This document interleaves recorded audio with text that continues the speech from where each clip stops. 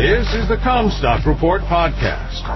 We are strong advocates for the American family farm and your top source for the agriculture markets. And now, here's your host, David Cruz. This is David Cruz with the Comstock Report. The 40,000-foot view of the Chicago Board of Trade markets, take 3. My mobile quote source does not update for May contracts, so I asked every day when traveling last week where May corn and soybeans were trading.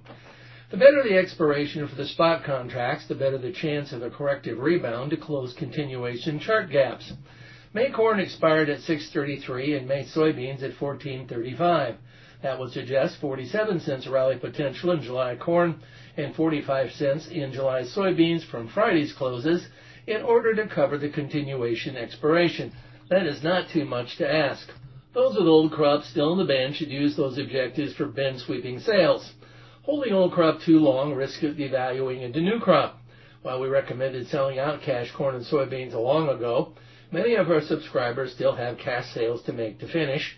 There is that joke about getting 3 wishes from the genie in the bottle and asking for $7 corn with each wish. When asked why he continued to ask for $7 corn, the farmer said that the third time he would sell. Farmers here had many opportunities to sell cash corn for $7. If July corn could cover the May expiration, given our basis here, there could be one more. Cash grain prices have all been about location this year. CBOT prices reflect the river export system, and basis discovers the cash price by location relative to the export channels. When USDA reduces their estimate for exports, that impacts the CBOT price, but may have no impact on local supplies elsewhere in the hinterlands. Wheat exports will not do the Illinois basis any good, but the Western Corn Belt basis may be little impacted. There's a logistical cost that determines what it takes to move corn from where it is to where it needs to be to fill the demand of end users. That has been east to west grain shipping.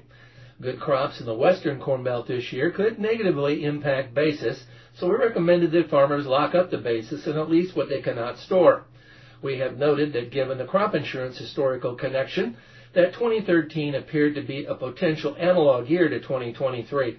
In 2013, there was no significant weather rally as prices trended lower in the fall. I find it a little hard to believe that that will be repeated, as when funds pile up shorts, they create bursts of short covering as seen in wheat. 2013 market volatility was dead, while 2023 market volatility is alive. A lot of bearish fundamental expectation was dialed into new crop corn futures by Friday's close. I liked it that USDA used record high yields of 181.5 and 52 bushel per acre for corn and soybeans on new crop balance sheets. It'll be hard to exceed record yield expectations. Planting progress was a bit short of what I expected here last week. We got enough moisture to muck up finishing planting. There were some general rains and even deluges last weekend. There was water standing in low spots all the way from Minneapolis to home in northwest Iowa. Many are getting closer to being able to say the drought is over. They should finish soybeans here this week.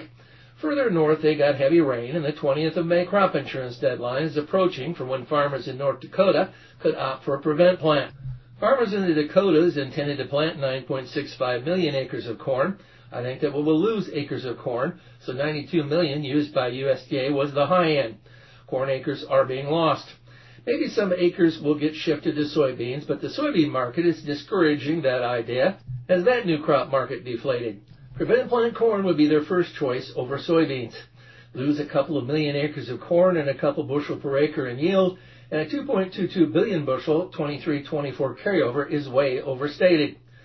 There is a significant feed shortage in the Plain States. They planted a lot more wheat acres than they'll harvest for grain. They expect the largest wheat acreage abandonment in over a century due to the drought. I am told that they are going to mow off and bale stunted shrunken wheat and plant sorghum if they can by June 20th, anything to get feed. I said in a previous report that I thought the wheat market was bottoming. It was, and it did. I think that July KC wheat has a shot at returning to the secondary high near $10 again. They are finding planting spring wheat challenging as a result of a late spring in North Dakota, yet it is still too dry in Canada. I feel a little odd making sell recommendations when many wheat farmers have such uncertain production results. Future recovery in Ukraine production is unlikely this year, but the prospects for the following year in Ukraine are about to get clearer depending on the outcome of the next phase of the war. It is not inconceivable that Ukraine will gain control of the Black Sea's quarter. You've been listening to the Comstock Report. For more information on marketing opportunities, contact us at Comstock.com or call 712-227-1110. For a more complete version of the Comstock Report with hedging strategies and trade recommendations, subscribe on our website at Comstock.com or reach out to one of our risk management specialists about how we can help you protect your profits. Futures trading involves risk. The risk of loss in trading futures and or options is substantial, and each investor and or trader must consider whether this is a suitable investment. Past performance is not indicative of future results.